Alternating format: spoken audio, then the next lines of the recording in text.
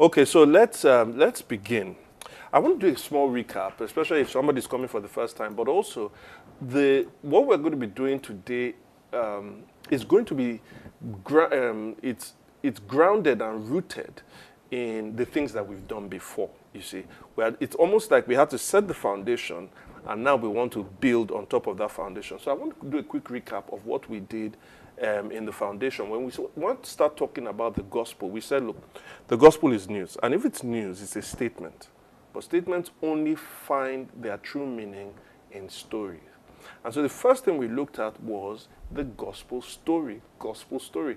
We went from the beginning of the Bible all the way to the end, and we said that the gospel story goes in four parts, four big acts, if you like: creation, fall, new redemption, and new creation. Creation, fall, redemption, and new creation.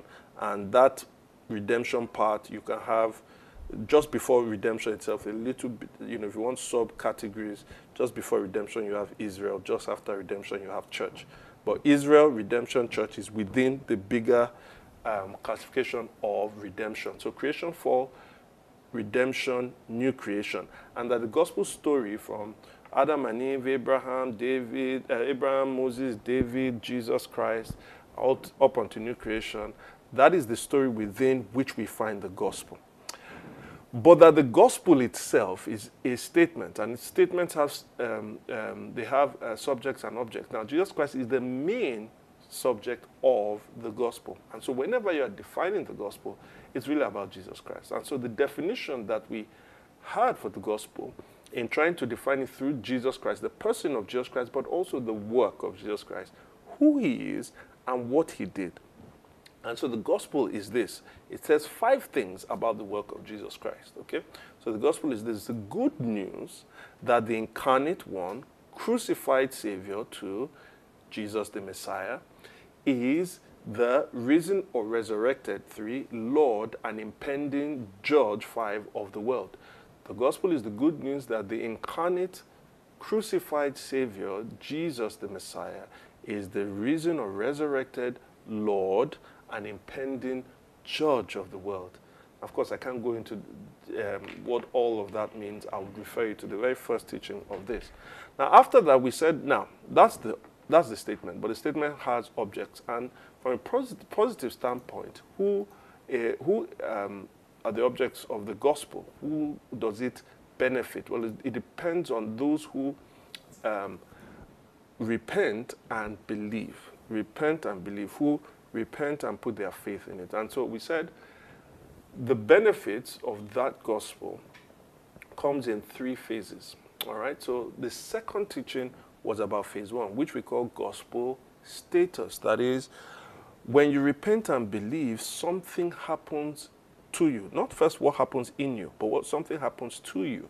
That is, you receive a new status, almost like the way people who get married receive a new status. They move from bachelorhood or spinsterhood and become married, right? Husband and wife.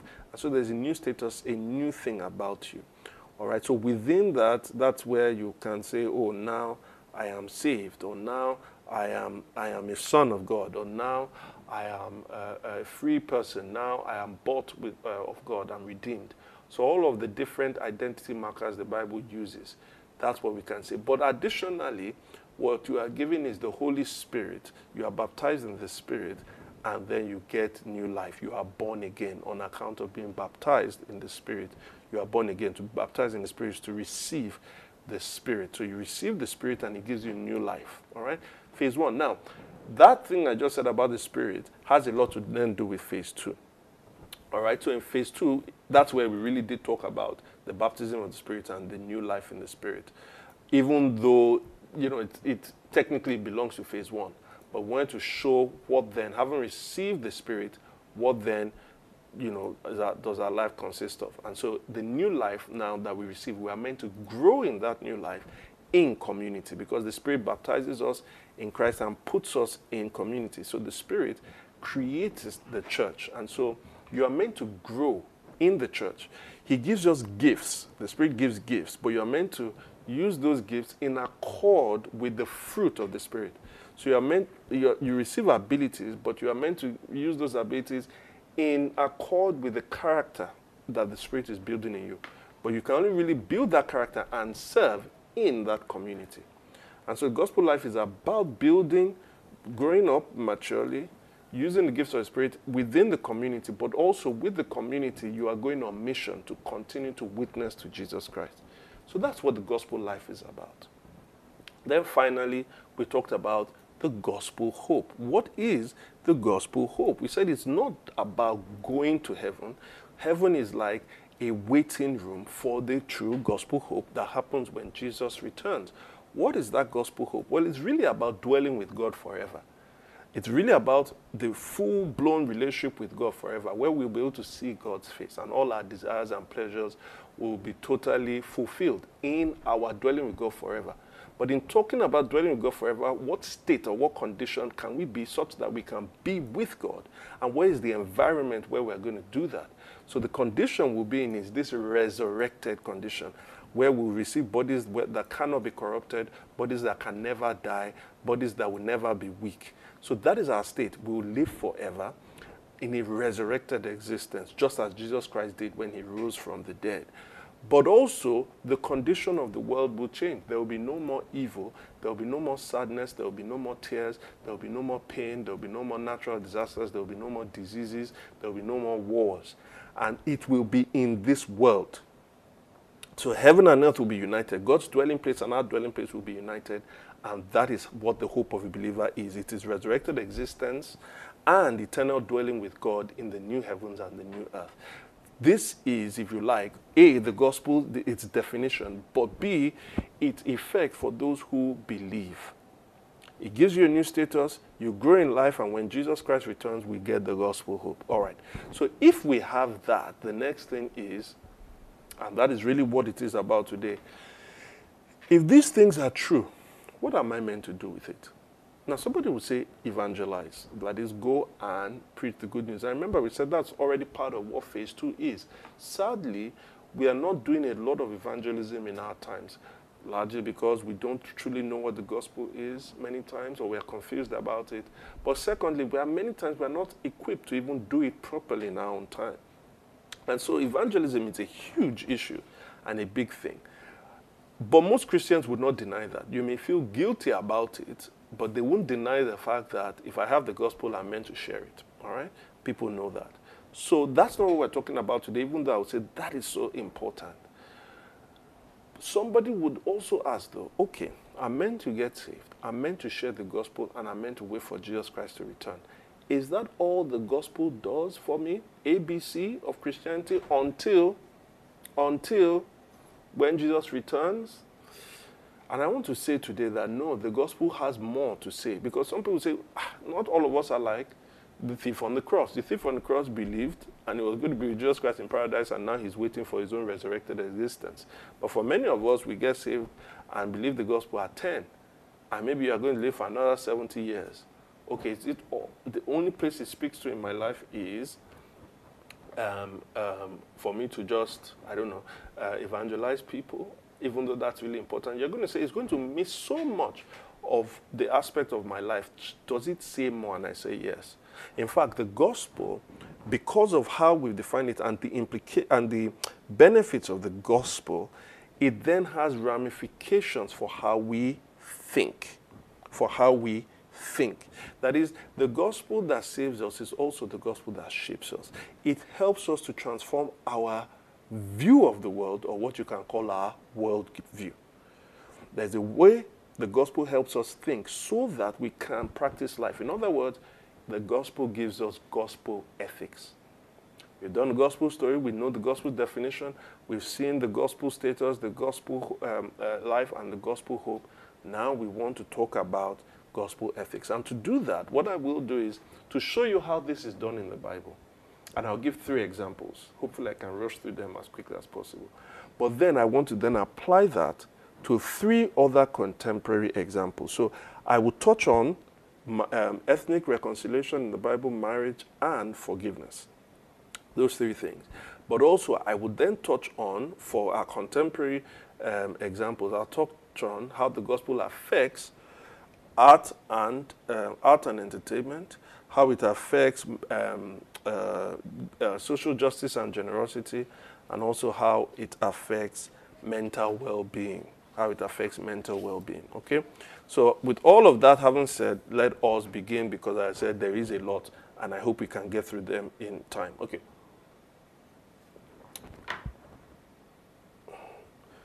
Okay. All right. So for those who we lost on Mixer, we're really sorry about that when we made the change, and just want to welcome you back as we want to get into the teaching for today proper. We are looking at how we apply the gospel to show that the gospel is not just the A to ABC of Christianity, it is the A to Z.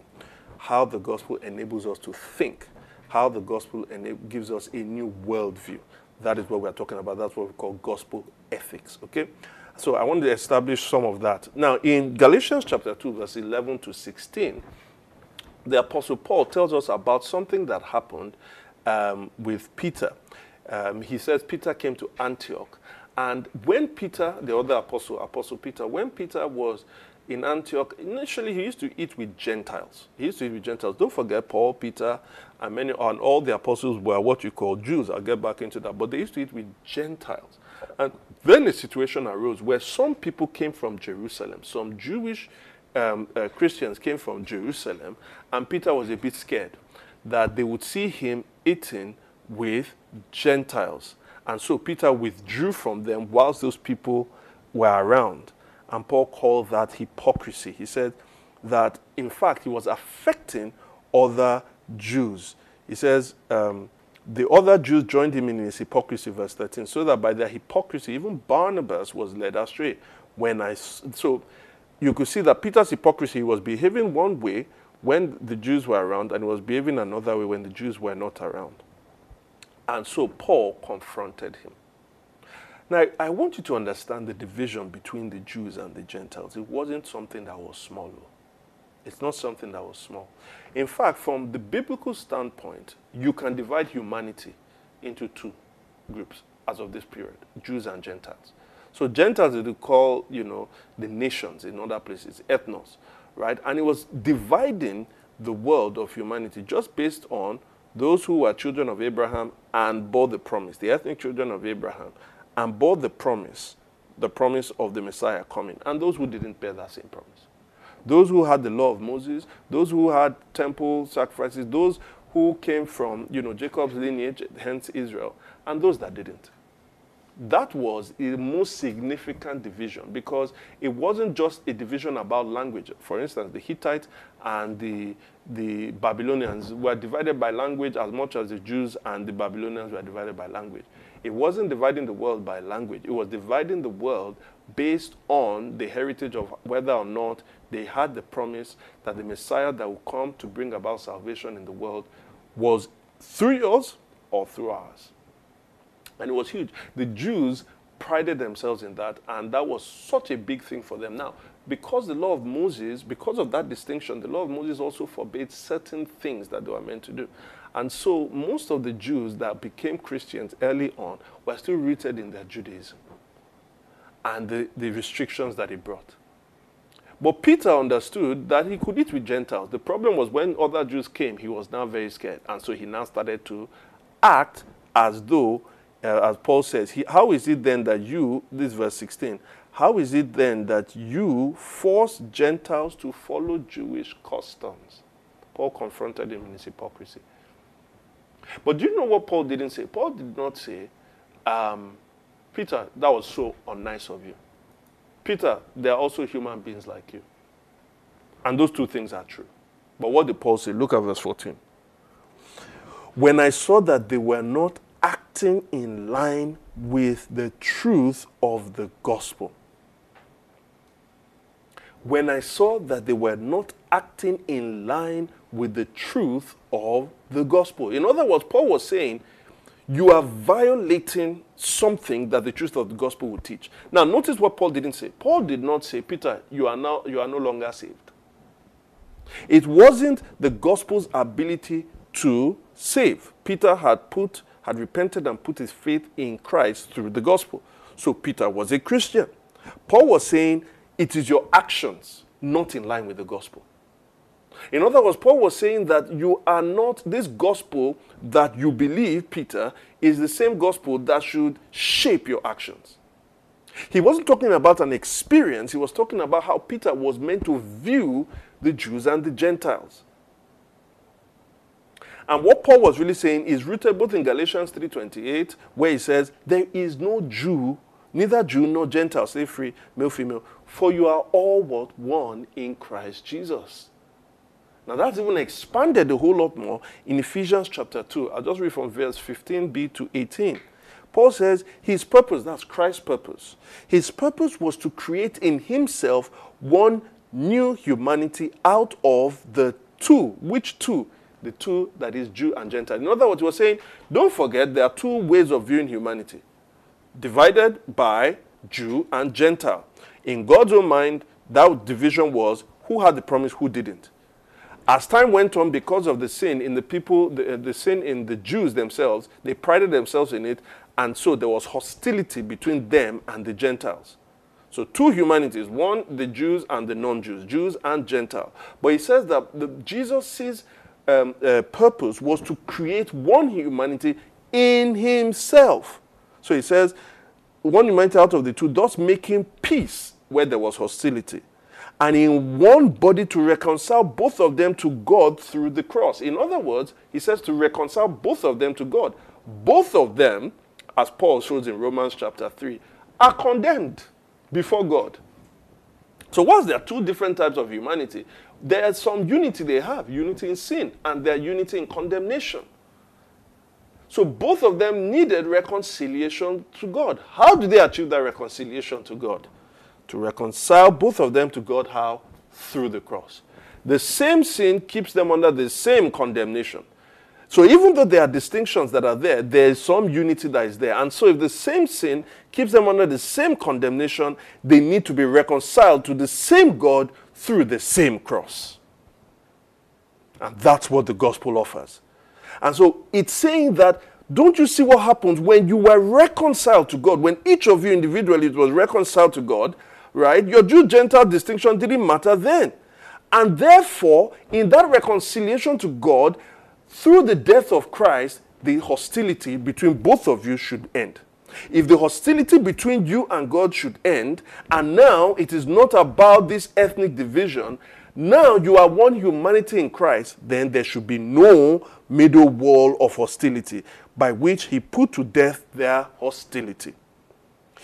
He came and preached peace to you who are far, far away. That's the Gentiles. He preached the peace of God. Now you have peace. Paul says in Romans chapter 5 verse 1, therefore, being justified by faith, we have peace with God. So the peace with God was preached to them through the gospel, and peace to those who were near, that is the Jews, nearer to the promises. And then he says, for through him, Jesus Christ. Watch this Trinitarian, wonderful Trinitarian thing here. For through him, Jesus Christ, through his death, we both have access to the Father by one Spirit. Remember in phase 1, it is our repentance and faith in the death, resurrection, and the entire part of the gospel that then unites us with God. But also in phase 1, we have access to one Spirit.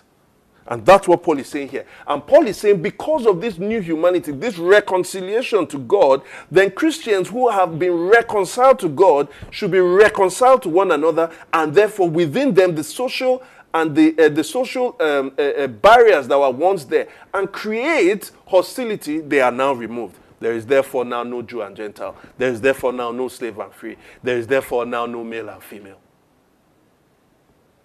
Now don't mistake it. He's not saying there are no differences. But he's saying that the things that divide us are smaller than the things that have now united us. And there is therefore now a way we must consider all the things that divided us. Now, as I said, the difference in hostility and ethnic division between the Jew and Gentile is the most significant one that you can find. But for instance, in Nigeria, we had a civil war in 67 and went to 70. And largely, the people that fought against themselves in the civil war were the North, the Hausa Fulanis, and the Igbos. And because of that civil war today, some people will say, some parents will say, their children cannot marry someone from the other tribe. And they'll say, you don't understand the history. Do you know what these people did to us? Oh, some Hausas will say, these Igbo people, they only like money. Some Igbos will say, do you know how much they slaughtered us? They are out to get us. They really don't like us. And what's happening there is that our differences is leading to division. What Paul is saying here through these scriptures is, if you truly believe the gospel, and you see what it does in that you have that no tribe is without sin. You are all condemned under sin. No tribe is better than the other. We may have the unique things that bring us, that distinguish us from one another, right? Maybe the Igbos are a whole lot more entrepreneurial. We have things that we should celebrate in our ethnicities, but we are all united and condemned under sin. So don't try to bring this ethnic superiority. However, there is a way we can be united because we are all reconciled to the same God through the same cross of Jesus Christ. And now we all have one access by the Spirit. And if the Spirit of God is in you, then you are more united with that Igbo person, even though you're Hausa, than you are divided in your ethnicity. That is what the gospel achieves. And so you see that this is a way of applying the gospel to think about our issues. So when people quote the Bible for you that they said, Abraham said to his servant, go and get one from our kindred, our tribe, yes, but if you follow, it is true, that is, Abraham said ethnically wise, don't get someone for my son to marry that is not part of this shared heritage. Yes, it's true, but now our true shared heritage is in Christ. That is why we'll say a Christian should marry another Christian. And at that point, your ethnic divisions don't matter. Now, having said all of that, that does not mean we should not discuss the divisions and the differences. In fact, the gospel's unity gives us the platform to discuss our difference. Honest conversations need to be had. And so, for instance, you look at what is going on in the United States, for instance, now, where people are being divided over race. Now, I should say that if you actually look at the history of this thing, race is not really a valid social category. It is trying to divide people by the color of their skin. But if you read the Bible, for instance, there are no divisions. No one understands people by the division of the color of their skin.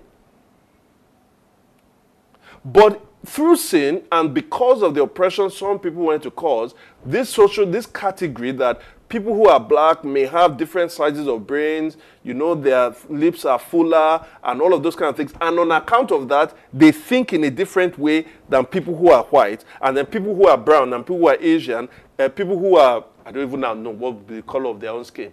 And so these things were then used to oppress others because historically, it now said that the blacks were 3/5 human and all of those things. Now that has led to a legacy of oppression. First of all, there was actual oppression, slavery, then colonialism, then constant segregation, oppression, and all of those things. Those are conversations that must be had. And people who have had the privilege, even though they weren't the ones that enslaved people, but the legacy of that enslavement, the impoverishment that was passed down the line has benefited them. And so, even though white and black should worship in the same space, on account of that unity, on account of the cross that brings them together, honest conversations should be had. In this country, honest conversations should be had about the Civil War.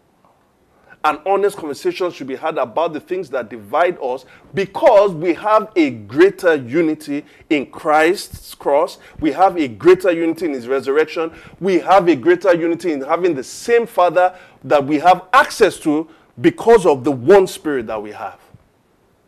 For in Ephesians chapter 4, it says there is one God, there is one Lord, there is one faith, there is one baptism, there is one hope, there is one Spirit that we all have. And on account of that unity, we're able to talk about our differences, right? In peace, we're able to talk about our differences and account for history and the things that have divided us. For, as it says in Ephesians 2:14, he is our peace. And so that's on ethnic reconciliation. Let's move on to something else. I don't want to spend time on this one, but some of you are married. I am married. I don't really want to speak to just the men, Men, why do you love your wife? How do you love your wife? Now, one reason for loving your wife is that you can love your wife so that your wife will not embarrass you in public. Because if you treat your wife badly, one day, you'll be with your friends, the managers in the office, and she'll just talk about what a stupid and wicked man you are. And she'll say it very, very easily. Embarrass you. Another reason you should love, some of you will say, I love my wife and treat my wife well, is because if I don't, she'll turn my children against me. And then later in life, my children will not love me. And so you fear that kind of loneliness. Some other people will say, sadly, my mom didn't teach me how to cook. I don't have enough time to cook. I depend on my wife for my food. I'm not saying all of us do, but some of you do. And so you're like, if I treat this woman badly, one day, she'll go and put rat poison inside. You should not anger the person who is responsible for giving you a meal, right? So those are reasons for us to love our wives, right? They are pragmatic reasons, and I would say that it's not foolish, right? But how does the Bible say we should love our wives? Why does it say we should love our wives? Well, in Ephesians chapter 5, you can find from verse 25 to 28. Husbands, love your wives. All right, the instruction is there. But how? Is there a model through which I'm meant to build the love of my wife upon? Just as Christ loved the church. Oh, Christ loves the church. Okay, just love my wife because I just love her. How does Christ love the church? He just loves it. How does he demonstrate his love to the church? I don't know, he buys the church gifts or something. I don't know. So I just love my wife. Maybe because the church is good looking. Jesus Christ loved the church because she's good looking. So love your wife because she's good looking. Problem is, when you no longer find her good looking, what happens? But in fact, the problem is that's not how Christ loved the church. Christ did not love the church because the church was good looking. In fact, the church was bad looking. The church wasn't beautiful. In other words, your love for your wife cannot always be whether you feel good about her, because Christ didn't love the church that way. What did he do? He gave himself up for her. In other words, Christ sacrificed himself for the church. And in doing that, he's making her holy, cleansing her by the washing of water with the word, in order to present himself as present her to himself as a radiant church without stain or wrinkle or any blemish, but holy and blameless. In the same way, husbands ought to love their wives as their own bodies. He who loves his wife loves himself. Do you see what he's saying? Essentially, Paul is saying, the way you love the reason that you should love your wife is because Christ loved the church, and you are part of the church. But then he then says the way you love your wife is to sacrifice for her, self-sacrifice for her own good. The result of loving your wife in that way is that your wife gets better and better and better.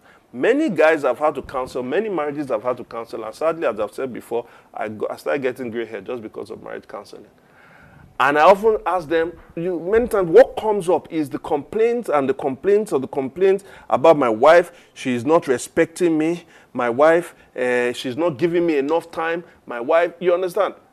Sometimes he's giving himself to work, she's working, and then they both come back home late, and he's wondering why she hasn't cooked for him. She's putting the children to bed, she's doing all of that, and wondering why he's not cooking for him. And I'm, okay, what are you doing to self-sacrifice? Jesus Christ laid his life down for his church. That is the basis upon which he tells you to love your wife. Yes, she may not be giving you everything you want, but are you looking and waiting first and foremost for a response, or are you responding to the love that Christ showed you in laying down his life for you?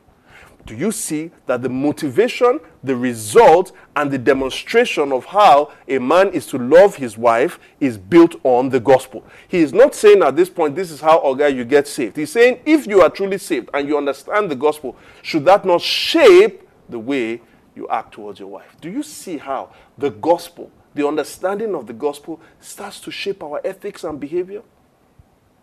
The Spirit gives us power. In Ephesians 5:18, before it gets to this thing, it says, be filled with the Spirit. So the Spirit is the power, the fuel, but the way we are meant to think, you see, you bring the power and you bring the ethics together. The way we are meant to think and the power to enable that all are in the gospel. The Spirit is given to us because of the gospel. And then the Spirit enlightens us through that gospel in how we should live our life. We need power and we need thought. We need life and we need light. And that light comes through our meditation on the gospel to apply to the issues of our lives. Love your wives as Christ loved the church. Sacrifice yourself for her own good. That leads me to another thing. Forgiveness. I should take water before I talk about that one. Because forgiveness is very hard. I'm not talking about the person that looked at you with bad eye. You know, some of us, we have never forgiven people because they looked at us with bad eye. Whatever bad eye is, ojuburuku, you know, bad eye. No, I'm talking about what some of us have gone through. Terrible betrayal. Terrible betrayal. There's a reason why some of us in churches are unable to, I don't talk with that person, I don't talk with that person. Many churches are divided within because that person, you say, please, you and this person come together, come up with a prayer, the structure for our prayer meeting that is coming up, and you're like, no, I can't talk to that person. I'm like, why? We're divided. Why? Because this is what this person did to me. And when you consider the pain, or better still, you know, the person, maybe this person defrauded me. Like, there are terrible things people have done to us. Or some of us, it is rooted in something, maybe a family member who has done terrible things to you over the years. Forgiveness is hard. And you know that the Bible tells you to forgive. Some people say forgive, just why? Just forgive for the sake of forgiving now. Really? That sounds cruel. Some people say forgive for your own self, because if you don't forgive, you'll be bitter and that won't help you. It won't be good for you. Now, I do think there's value in that, because truly the person who doesn't forgive, it eats them up. Most times the person that hasn't forgiven is the person that is more affected, not the person that they refuse to forgive. So it's true. For your own well-being, forgive somebody, but it doesn't account for what that person did to you. It doesn't recognize it. To just move on, just because of myself, doesn't recognize it. Doesn't recognize the pain you're going through. So what does Paul say in Ephesians chapter 4? From Ephesians chapter 4, 31 to 5 verse 2. Paul says this: get rid of all bitterness, rage, and anger, brawling and slander, along with every form of malice. A lot of these things are things that come as a result when we are unforgiving in our nature. He then says, what you should do, alternatively, is be kind and compassionate to one another, forgiving each other. You see, Paul is just doing exactly what I just said. Paul is just saying, forgive for the sake of forgiving. Paul just sounds like a cruel person. Like some of those cruel people say, can't you just move on? Can't you just forgive? And they just be holding you. They'll now be hugging you and just be forgive, putting a hand on your shoulder. As though that actually removes the pain. And maybe Paul falls into that category. He says, just be compassionate with one another. I can understand how I'll be compassionate with that person there and that one there. They are nice people, but not her. Paul says, be compassionate. In fact, Paul says, forgiving one another. But you see, Paul doesn't leave us there. He roots that command, that instruction in something else. He says, just as in Christ God forgave you. Just as in Christ God forgave you. He says, follow God's example, therefore, as beloved children, and walk in the way of love. That is, it is the way of love that enables you to forgive that person, because that is how God forgave you in Christ. For God so loved the world that he gave his only begotten Son. In love, he gave so that he can forgive. And says, follow God's example. Walk in the way of love, just as Christ loved us and gave himself up for us as a fragrant offering and sacrifice to God. Do you see what he's saying?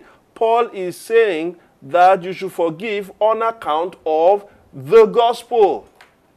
You see, Jesus addresses it. This scripture is not going to be on your screen, so I'm just going to look at it. Jesus addresses it in Matthew chapter 18, verses 21 to 35. Jesus tells a parable. I'm not going to read it. I'm not going to read the entire thing. I'm just going to draw from it. But Jesus tells a parable of a particular guy. He's a very wicked guy. He's an unmerciful servant. That's what it's called. So when Peter came to Jesus and asked, Lord, how many times shall I forgive my brother or sister who sins against me? Up to 7 times? Jesus says, I tell you, not 7 times, but 77 times. And then it says, therefore the kingdom of heaven is like. In other words, what Paul instructs you, Jesus is going to teach. He's saying the people who are part of my kingdom are people who forgive. And let me illustrate this with this parable. So Jesus now tells us about a king. That king went to settle his accounts. And then there was a particular servant who owed him money. In fact, the money that he owed him is 10,000 bags of gold. That 10,000 bags of gold, it was worth in that time 20 years of a day laborer's wage. 20 years. 20 years of a day laborer's salary. That's what he owed him. So the man now said, just have mercy upon me. Be patient. I will pay back everything. What kind of stupid thing is that? By that time, he will have reached pensionable age. He will not be able to pay. And won't his children eat? Won't his wife eat? Won't he send his children to school? But he said they can pay everything. In fact, master was just like, the only way you're going to pay it is that you will have to sell all your children, your wife and your children. So the master ordered that he and his wife and his children and all that he had be sold to repay the debt. In other words, on account of his debt, he was putting his generations into slavery. It wasn't something he could pay. So how's he ever going to pay that debt back? He couldn't pay it back. In other words, the only way the debt could be paid back is if the debt was cancelled. So the servant's master took pity on him and cancelled the debt and let him go. So he was free. However, that same servant found one of his own fellow servants who owed him 100 silver coins. 100 silver coins. That's 100 days' wages. In other words, what he owed his own master was 72 times, at least 72 times more than what this other person owed him. You know what he did? He grabbed him and he began to choke him. Pay back what you owe me, he demanded. The servant fell on his knees and begged him and used the exact same words that he used for his own master, the king. Be patient with me and I will pay back. He could pay back. But this man refused. Instead, he went off and had the man thrown into prison until he could pay the debt. How would he pay the debt when he's in prison?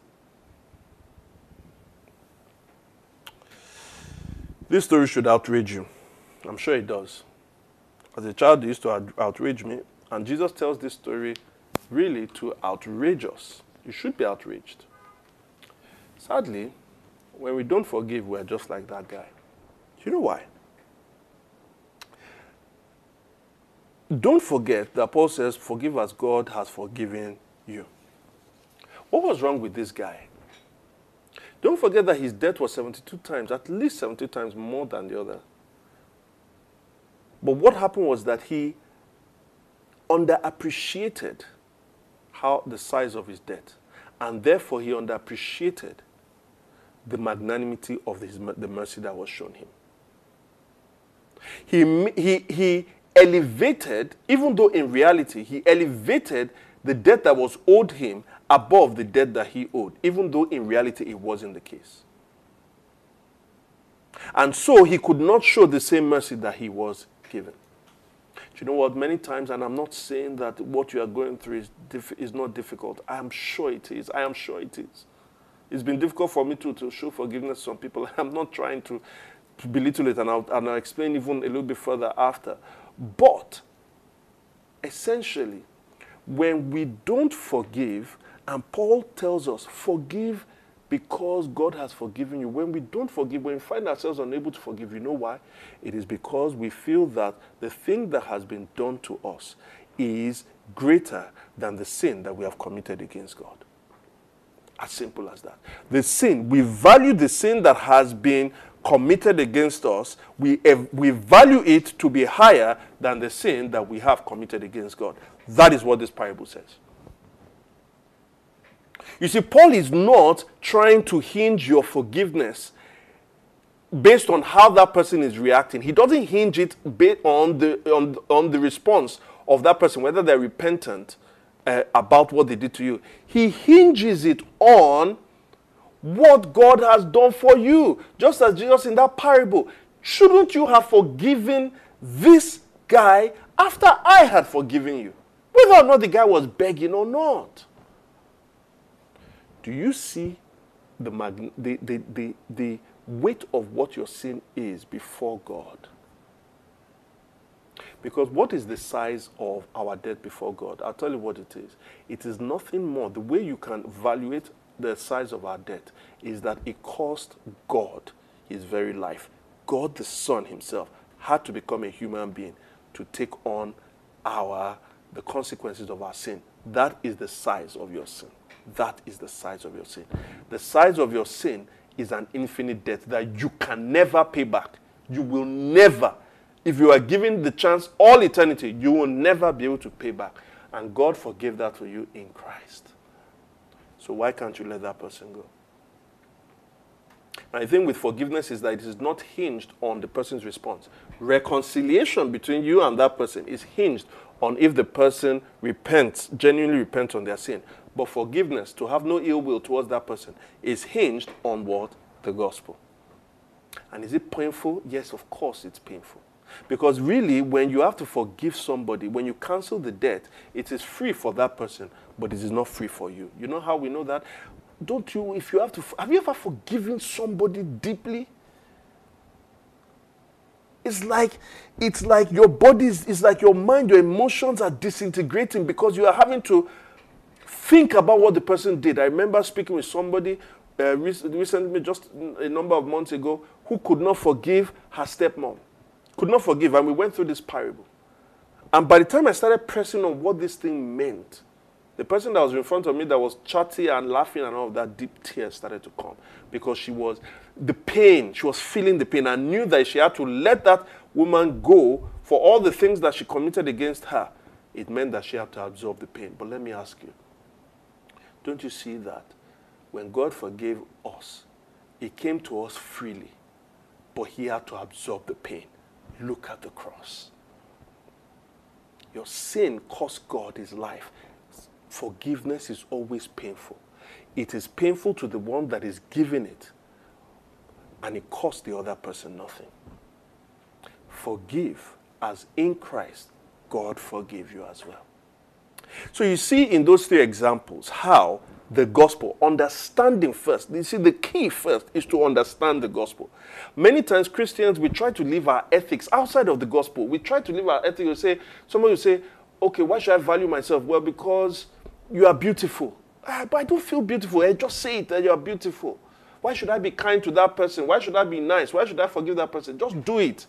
Aren't you Christians? And we don't root it in the gospel. What we see in the New Testament is how our ethics is to be shaped, how our worldview is to be shaped by the gospel. So that makes me now say, let me apply it to three other things. Let us take, the first thing we should take, let's take art and entertainment. Art and entertainment. You see, there's always some challenge about, you find some Christians that would say something like, if you're into art, singing, music, all of that, as a Christian, you should only sing Christian songs. You should only sing Christian. Now, first of all, we need Christians writing Christian songs. They're explicit Christian songs. I mean, what are we going to use to be worshiping in our churches and all that? Yes, there are songs that have been sung in the past, but you should always be releasing fresh songs each new age. God gives the talent of music writing and all those things to people. So we need people to be explicitly making art that is explicitly Christian. All right? But it's possible to be engaged in art, entertainment, music, filmmaking, all of those things, where in a way that is not explicitly Christian, but is done by a Christian. In a way that is not explicitly Christian, but has a Christian worldview shaping it. Do you understand what I mean? So that the song itself is telling you something about the gospel without it being explicit. You see, this is why Christianity has always inspired great art. You know why? Because Christianity offers a realistic and hopeful picture of the world. True art, good art, should always be about achieving three things that the philosophers call the transcendentals. Good art should be about demonstrating truth. And whatever is true is going to be good. And whatever is good is going to be beautiful. Truth, goodness, and beauty. And so, art has always been inspired by the gospel. And I want to show you how, for instance, an aspect of the gospel that we treated, the gospel story. Now, the gospel story is not the gospel, but it's part of what helps you give you this gospel ecology. And so thinking about that can inspire our art. What does the gospel story show us? Remember, it is creation, fall, redemption, new creation. Creation, fall, redemption, new creation. This paradigm can help you if you are a creative, if you are in the arts, in the entertainment, think about how to be gospel-centered with your music, how to be gospel-centered with your comedy, how to be gospel-centered with your art, how to be gospel-centered with your creativity and your art. First of all, what does it tell us? Creation. Creation. In fact, the psalmist says, when I consider your heavens, the work of your fingers, the moon and the stars, which you have set in place. It enables us to consider creation. It's just like Louis Armstrong, when he sang his song, what did he say? What did he call the song? What a beautiful world. I see skies of blue, birds of, no, okay, I can't remember, skies of blue. Clouds, skies of blue, clouds of white, and all of these things. He's saying color. Creation tells us that this world that came to be did not come by accident. It did not come by random. There's a view of evolution. It's not the only view of evolution, but there's a view of evolution that takes into what we call, that is evolution plus what we call natural selection. Basically meaning that the world was evolved without any guided hand. It just was evolving. It has no intentionality. In other words, everything that we see was by accident. It is hard to actually do good art with that. Like, you can believe that, but how did that happen? Why are we painting something beautiful about the world that we see when we don't even think that that thing has any meaning, when it didn't arrive there with any kind of intentionality? But the creator, saying that this world was created intentionally by a creator, gives you the basis to reflect in your art something about the goodness of that creation. Think about it. God gave us colors. He gave us a rainbow. He gave us birds, but he didn't give us birds in just one species. And some of these birds, you look at them and be like, how come the yellow is here and the beak is red? And just for you to admire. God gave us not just food, but he gave us cuisine as well. Creation. But then, we also see in this world as we observe that there's something fundamentally out of whack. There's sickness. There's injustice, there's sexual sacrilege, there's corruption, there's mental illness. While we see the intentional creation here and we see some beauty in it, we also see that it's so mad. And so on the one hand, your art can depict creation in its beauty, but on the other hand, it can explore these difficult conditions. You can pen lyrics that deal with mental illness, the reality of it, so that people can understand. Many times, if a scientist is describing what mental illness is like, you don't understand. But Psalm 88 ends with these words. Darkness is my closest friend. Darkness is my closest friend. One of the greatest bands ever, I would say, a duo called Simon and Garfunkel. They sing this song. It is one of the most beautiful songs ever. It's called The Sound of Silence. The Sound of Silence. Do you know how it starts? Hello, darkness, my old friend. It starts with the way Psalm 88 ends. You see, there's a way your creativity and your art is able to send truth to people because it has beauty in it, and also because you can reach the imagination in a way a scientist can't.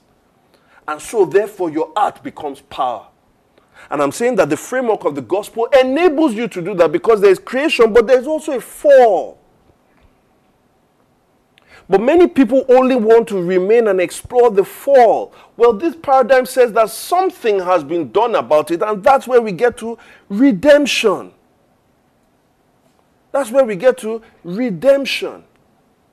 So if Psalm 19 verse 1 tells us that the heavens are like God's canvas where he paints, the heavens declare the glory of the Lord, it depicts the glory of the Lord, but however, redemption also depicts the glory of the Lord. And the redemption that is offered is not a trite redemption. It's a redemption that takes creativity and talks about beauty, but also beauty in a way that accounts for the ugliness in the world. What do I mean by that?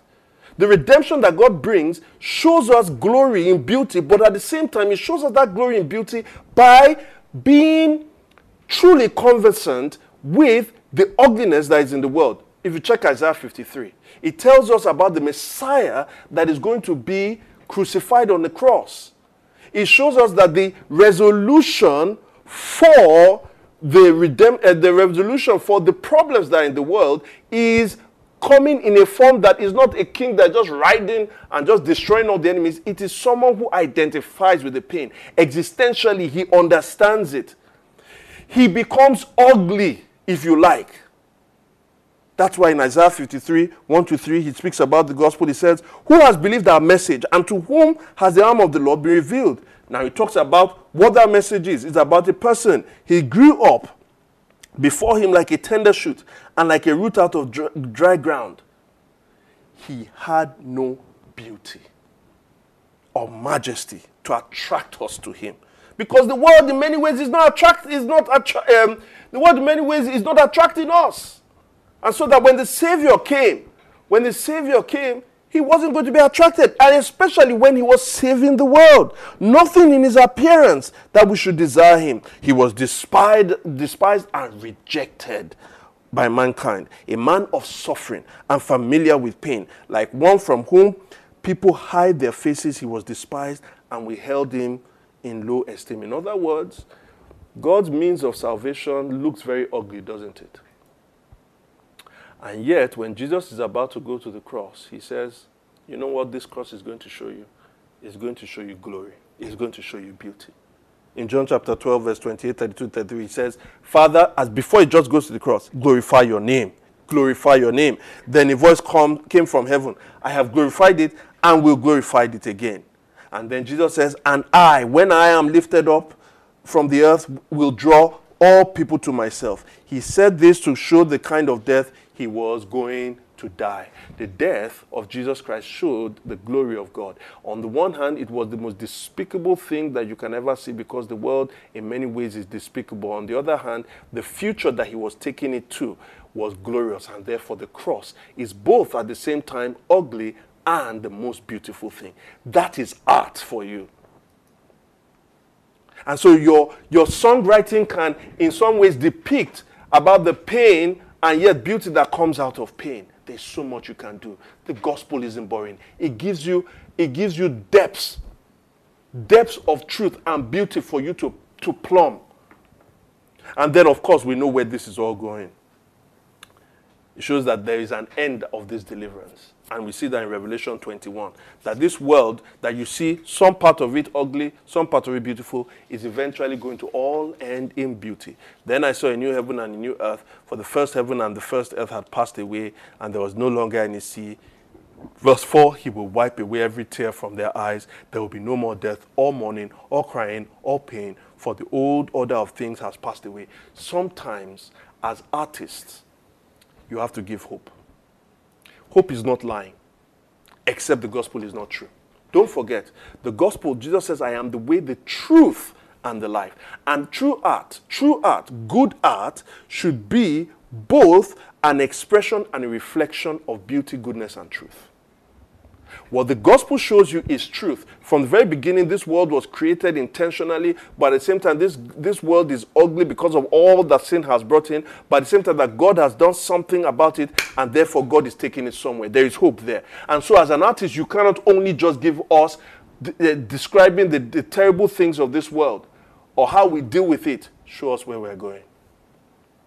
Show us where we're going. Let your poetry also offer hope. Let your spoken word also offer hope.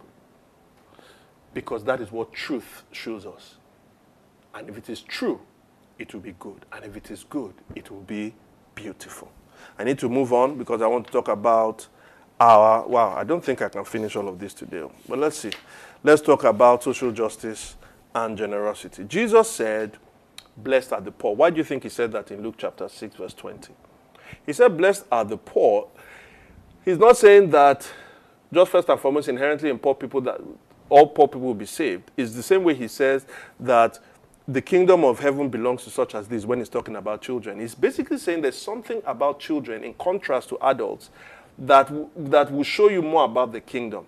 There's something about poor people in contrast to the middle class or the wealthy that will show you more about how to enter the kingdom. So for instance, rich people often will deal with what? Self-sufficiency. As he says in Matthew 19, verse 24, it's harder for a rich man to enter the kingdom than for a camel to enter the eye of a needle. Middle class people often deal with works righteousness because they think that the life that you built, you worked hard for it. But destitute poor people, guess what? They understand grace more readily than middle class and very rich people. That's what Jesus means. Why? Because for them to come out of the condition that they are in, the terrible condition that they are in, without any social connections, without anybody willing to invest in them, without the requisite education that enables you to get scarcity of skills, without all of those things, they are going to be poor, and their children will also be poor. Because now they can't send their children to school. So the only way they're going to come out of their condition is if somebody is gracious to them and lifts them out. The poor immediately understand grace, more immediately understand grace than a rich person or a middle-class person. And Jesus' gospel comes via grace. It comes via grace. So what he's saying is look at the poor and then you can know your spiritual condition. Even if I'm not poor, it says look at the poor, you can know your spiritual condition. In the same reference of Luke 6:20, he expands on it in Matthew chapter 5 verse 3 in the Beatitudes when he says, blessed are the poor in spirit. That is, when you look at the destitute nature of a really poor person, you should know what your spiritual condition is. We are morally bankrupt. And it will take the riches of God's grace, as Paul says in Ephesians 2 verse 7, when he refers to the riches of God's grace.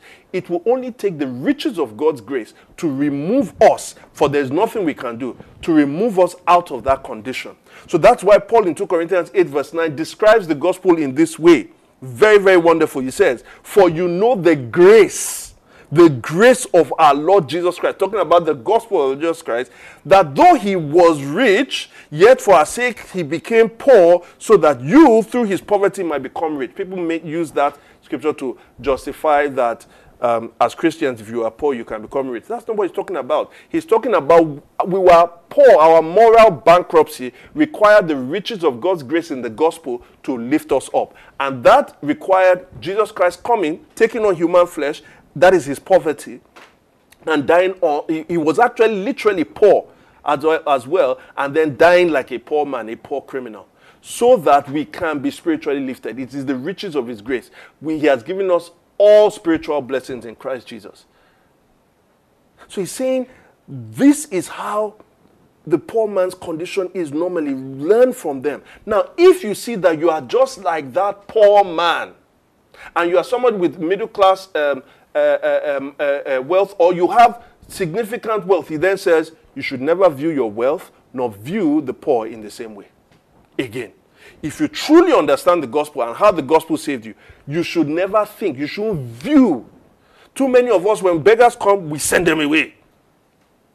Too many of us, we blame people for the condition they're in. They just didn't work hard, whereas they work longer hours than us. We are not viewing them the right way. We need to view them the way God viewed us before he lifted us up. You can't use your riches in the same way again. You must use your riches in accordance with the gospel. That's why Paul says to the rich in 1 Timothy 6, 17 to 19, command those who are rich in this present world not to be arrogant, self-made millionaire or self-made billionaire, not to put their hope in wealth. Nothing can happen to me. I will never be poor again. which is so uncertain. It's not that money doesn't get you things in this life, but it is totally uncertain in the life that is to come. But they should put their hope in God. In other words, putting your hope in God gives you certainty. He richly provides us everything for our enjoyment. 18, command them, therefore. This is what you do with your wealth now. Command them to do good, to be rich in good deeds. And when he's saying this, he's talking about materially, because it then says, and to be generous and willing to share.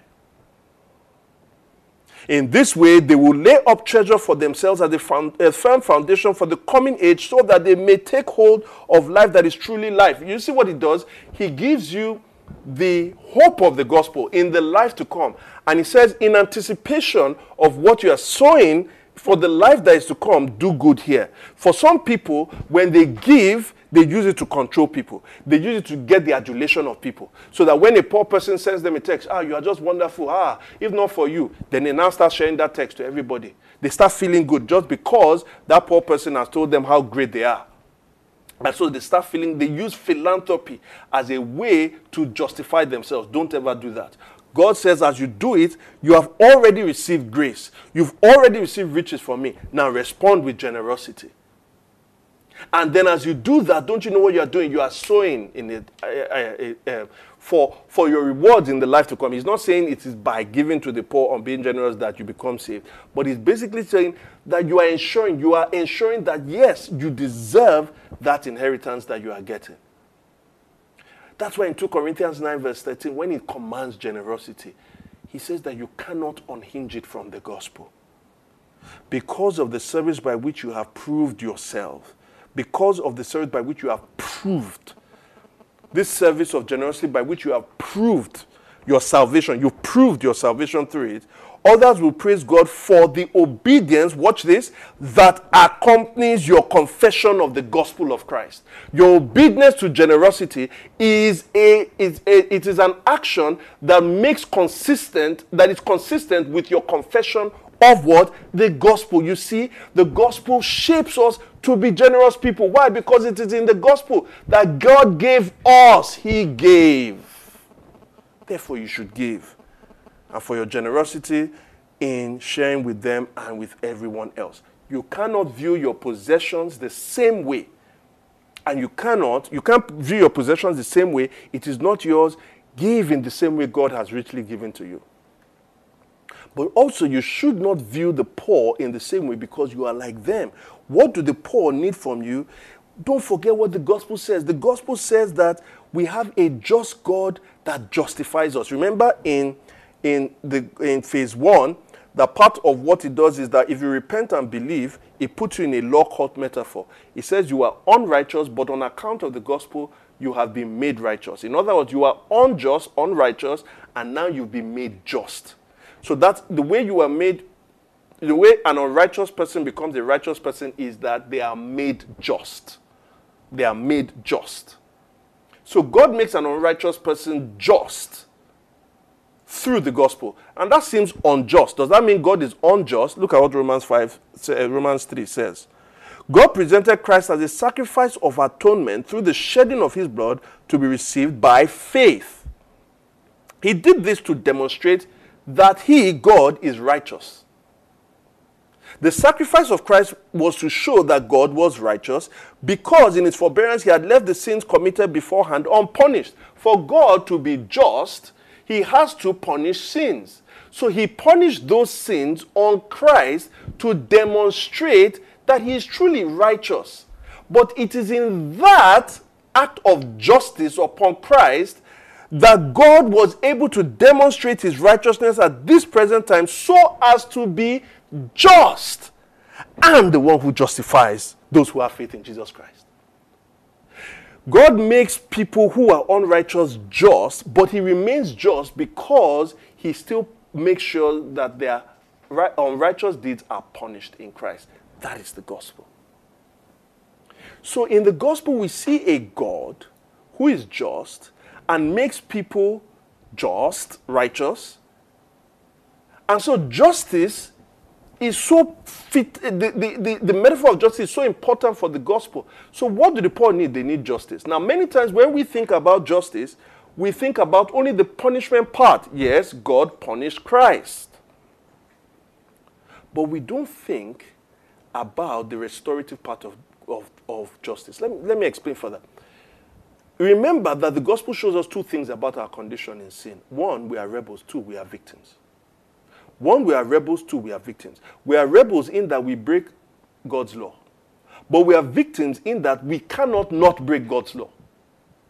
We are rebels in that God has said this is how you should behave, and therefore when we break it, we are to be punished. But we are victims in that we are controlled by sin, indwelling sin. So we cannot not break God's law. So if God just punished us simply based on the law, there was no other hope for us. In other words, yes, there's punishment that should be meted out for justice, but justice also requires that we are delivered.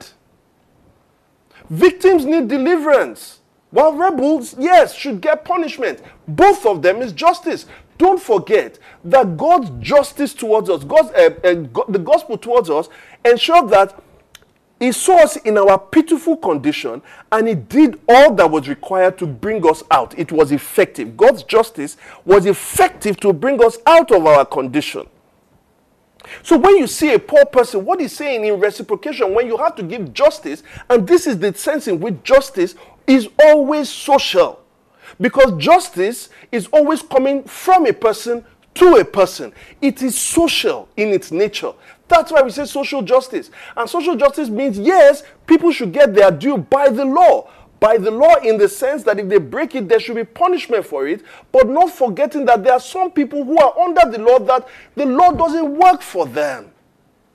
They need deliverance. Paul in Romans chapter 7 says this about Romans 7 verses 12 to 14. I think this is really important. In examining the law of God that was given to Israel, Paul says this. Look, this law, verse 12, this law is holy, and the commandment is holy, righteous, and good, because it came by God. But he then says, but the law is somehow condemning me. So he then says, but did that which is good then become death to me? By no means. Is the law which is good become death to me? No. Nevertheless, in order that sin might be recognized as sin, it used what is good to bring about my death, so that through the commandment sin might become utterly sinful. We know that the law is spiritual, but I, because of indwelling sin, am unspiritual, sold as a slave to sin. Many times we say, these people are acting riotously. These people, they need to be brought. We need to clear the beggars. If they stole. I am not saying, yes, they should be under the law. But Paul is also saying, by the virtue of God's law, because we are incapable of being able to keep that law perfectly, the only way we can live by justice and be made righteous is if we get deliverance. So many poor people, you say that they are breaking laws, but the only way they can survive is if they break the law. They need deliverance. That's why Paul at the end says this, who shall deliver me? Deliver me. Who shall deliver me? What wretched man I am. Who shall deliver me from this body that is subject to death? Thanks be to God who delivers me through Jesus Christ our Lord. He doesn't just tell us, live by the law. Just as many times we tell people, just work hard. Don't view the poor in that way. View the poor in the way God views you, as morally poor. And so that means that our justice to the poor also requires restoring and helping them. We can't just look at the issues of the issue of breaking the law. We have to look at the conditions, the underlying conditions that put people in the position to break the law. We should talk about police brutality, but we should also talk about the conditions that lead police to bring about brutality. We should talk about punishing people with rape for raping people, but we should talk about the conditions that lead people to actually rape. It's one thing to punish people for raping women, but how have we viewed women? The justice that women need is not just the justice for punishing people that rape people. The system doesn't work for them.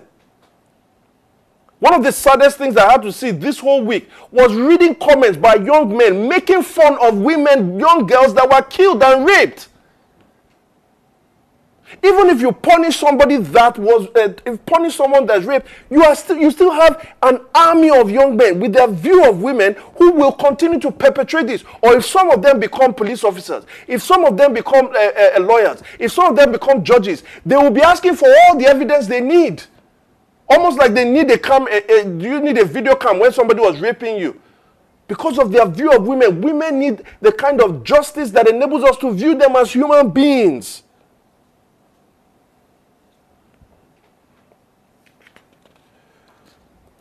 We need to empower women. Part of the problem is that women are an oppressed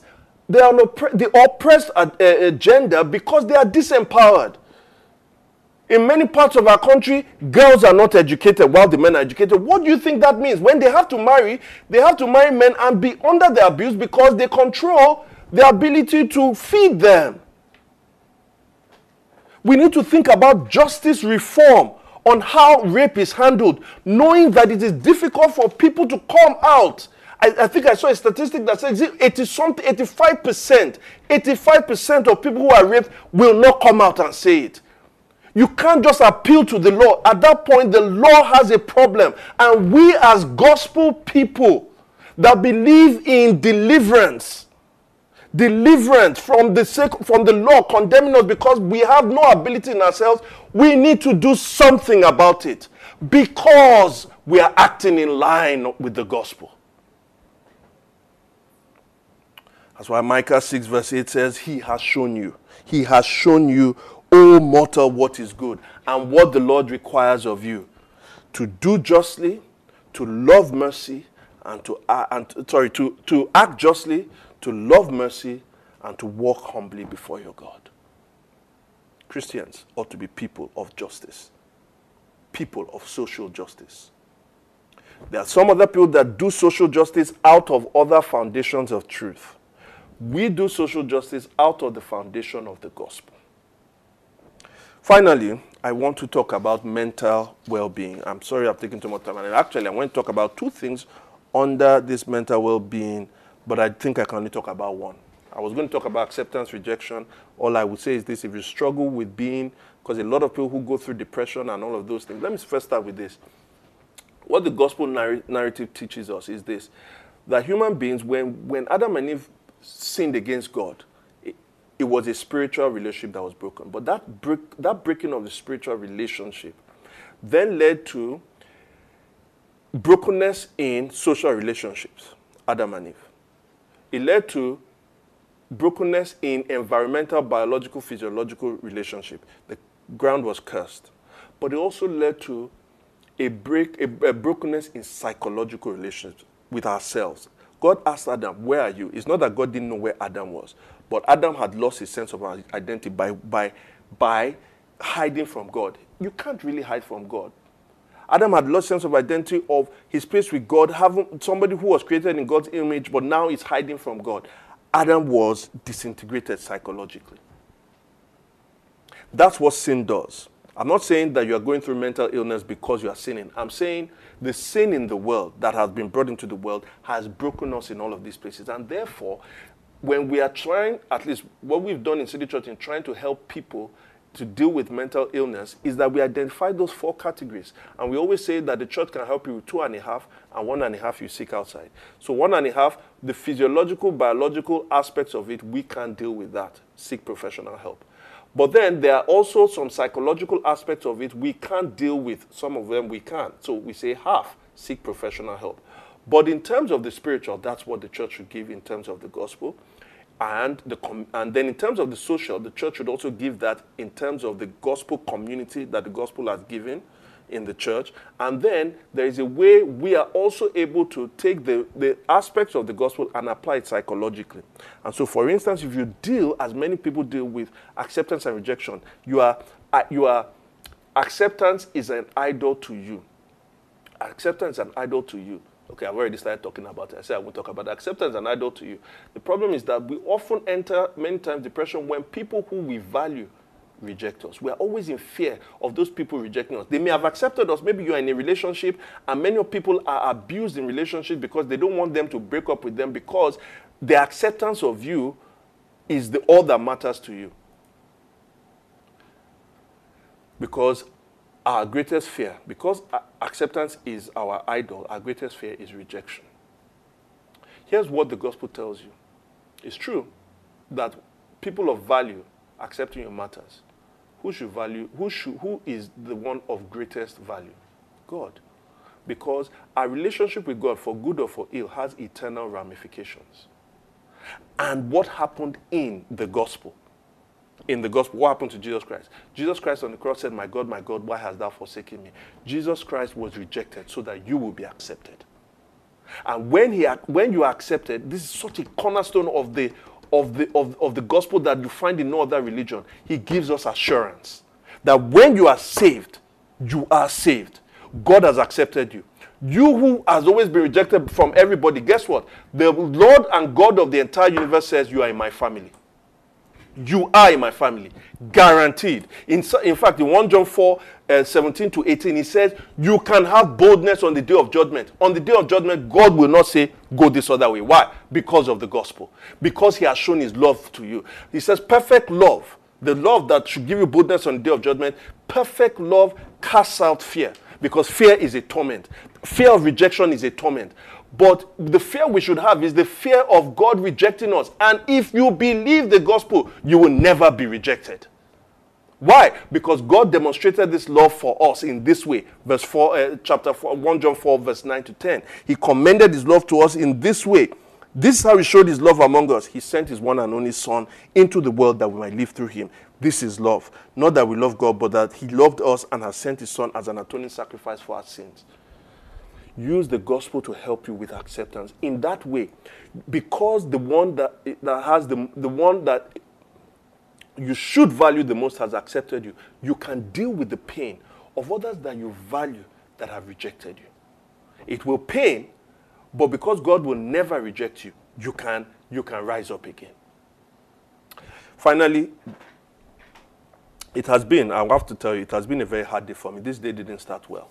It didn't start well. Within a space of 2 hours, I received about six different types of bad news. And I was truly in despair. I wasn't in despair, I was moving towards that. And I don't know, I was just thinking but it's not just been a difficult day. For many of us, it has been a difficult week. When you think about it, it's actually been, for many of us, we can't wait for 2020 to just go. It has been an exhausting year. And part of the reason it's exhausting is because we keep noticing problems upon problems, and many of these intractable problems that we see, we find ourselves unable to solve them. And so what you see on the news, if you're someone in the States, you see racism rife there. But for one aspect of the news that a lot of us don't like looking at is the war in the Middle East. It continues to rage. Yemen is totally broken. Syria is totally broken.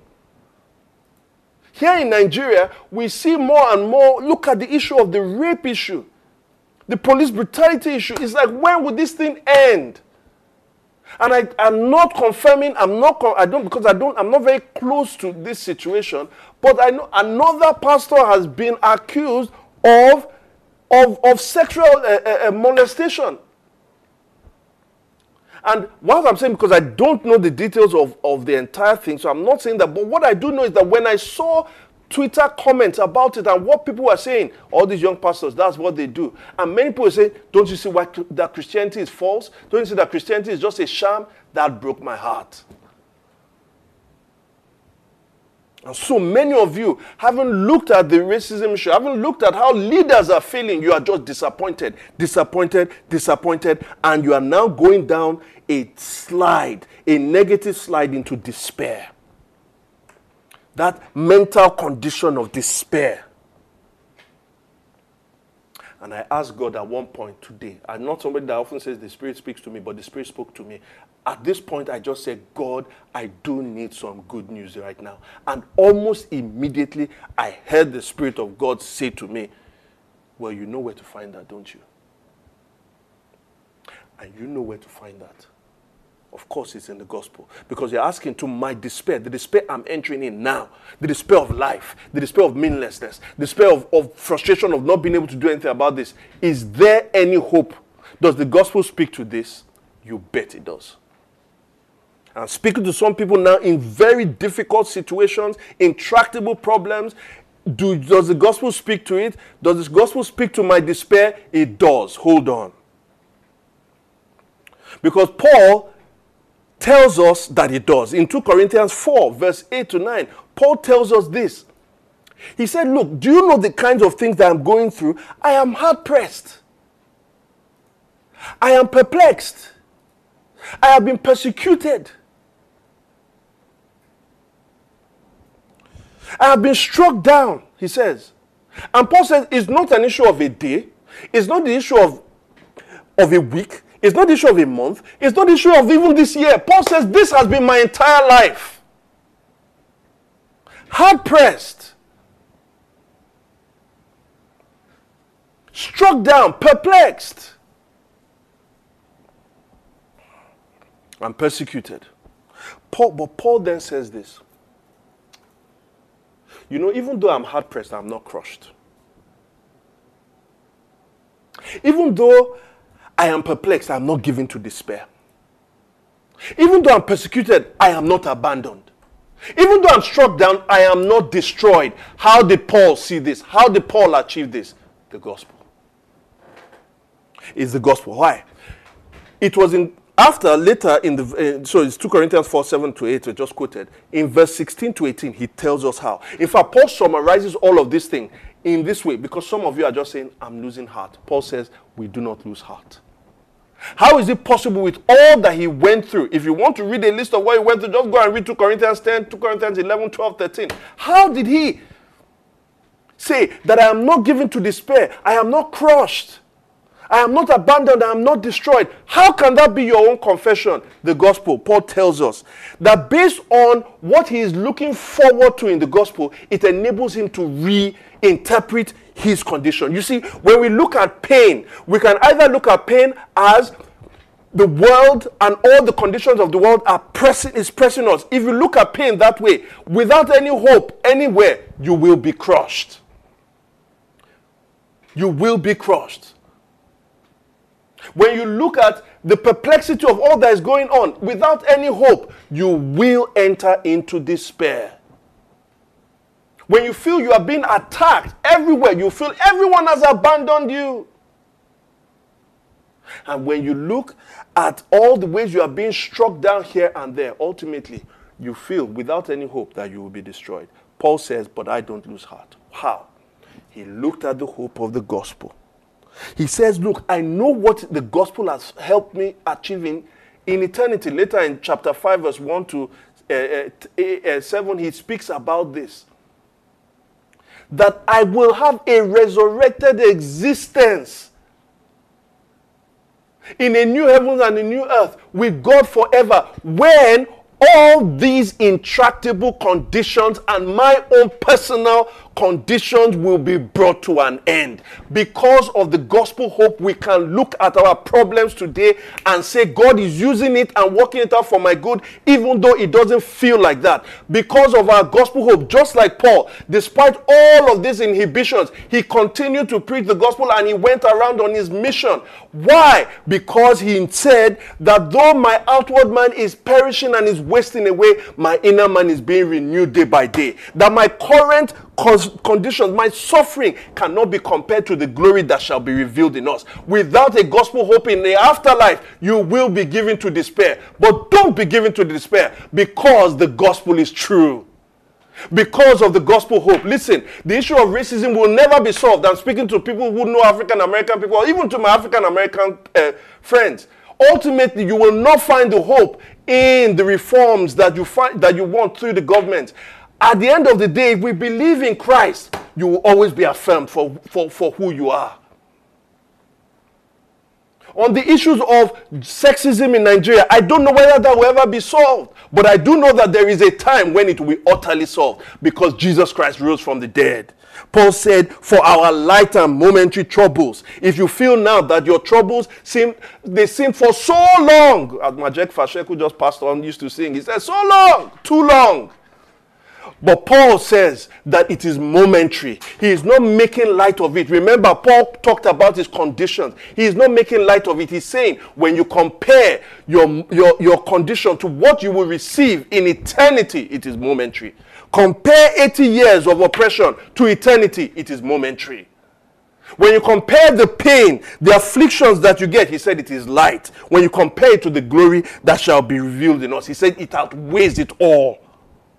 So now fix your eyes not on what is seen, the problems. Fix your eyes on what God has accomplished in Christ, in the hope of the gospel. And that doesn't lead you to inaction. Oh no, my friend. For remember, Paul continued. It enables us to continue the fight. Are you exhausted now? Go and rest in the gospel. And when you have regained your strength and your energy in the gospel, go again and fight against sexism. Go again and fight against racism. Go again and fight against a sexually immoral, decadent youth culture. Go again and keep on the fight, because we know at the end of the day, we win. Because Jesus Christ rose from the dead. This is why the gospel is important. This is why we hinge ourselves in the gospel. There's a note of caution I want to say to all of us, many people listening to me. You can see that some of us are excited because you can see how it's been applied to social justice, how it's been applied to art and entertainment. And these are implications of the gospel that some people want to get so much excited about the implications and you forget the gospel. Please don't do that. Why we spend 4 of the teachings on trying to show what the gospel is that you want to hinge your ethics on the gospel, not just on general Christianity. So as I'm saying all of these things, yes, fight for social justice, but where you see poor people, also show them the eternal, preach to them about the eternal hope that they have.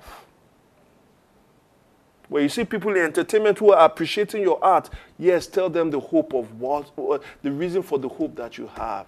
Jesus Christ said, look, even if people, in Luke 13, 1-5, even if people are saved from death in this world, if they don't repent, they will likewise perish. So don't forget the gospel. Don't forget truly what it is. And so as we go, as we try to grow, as we try to evangelize, as we go in churches, as we do that also, let us be shaped in our ethics by what the gospel teaches us. And may God help us as we do that. Let us pray.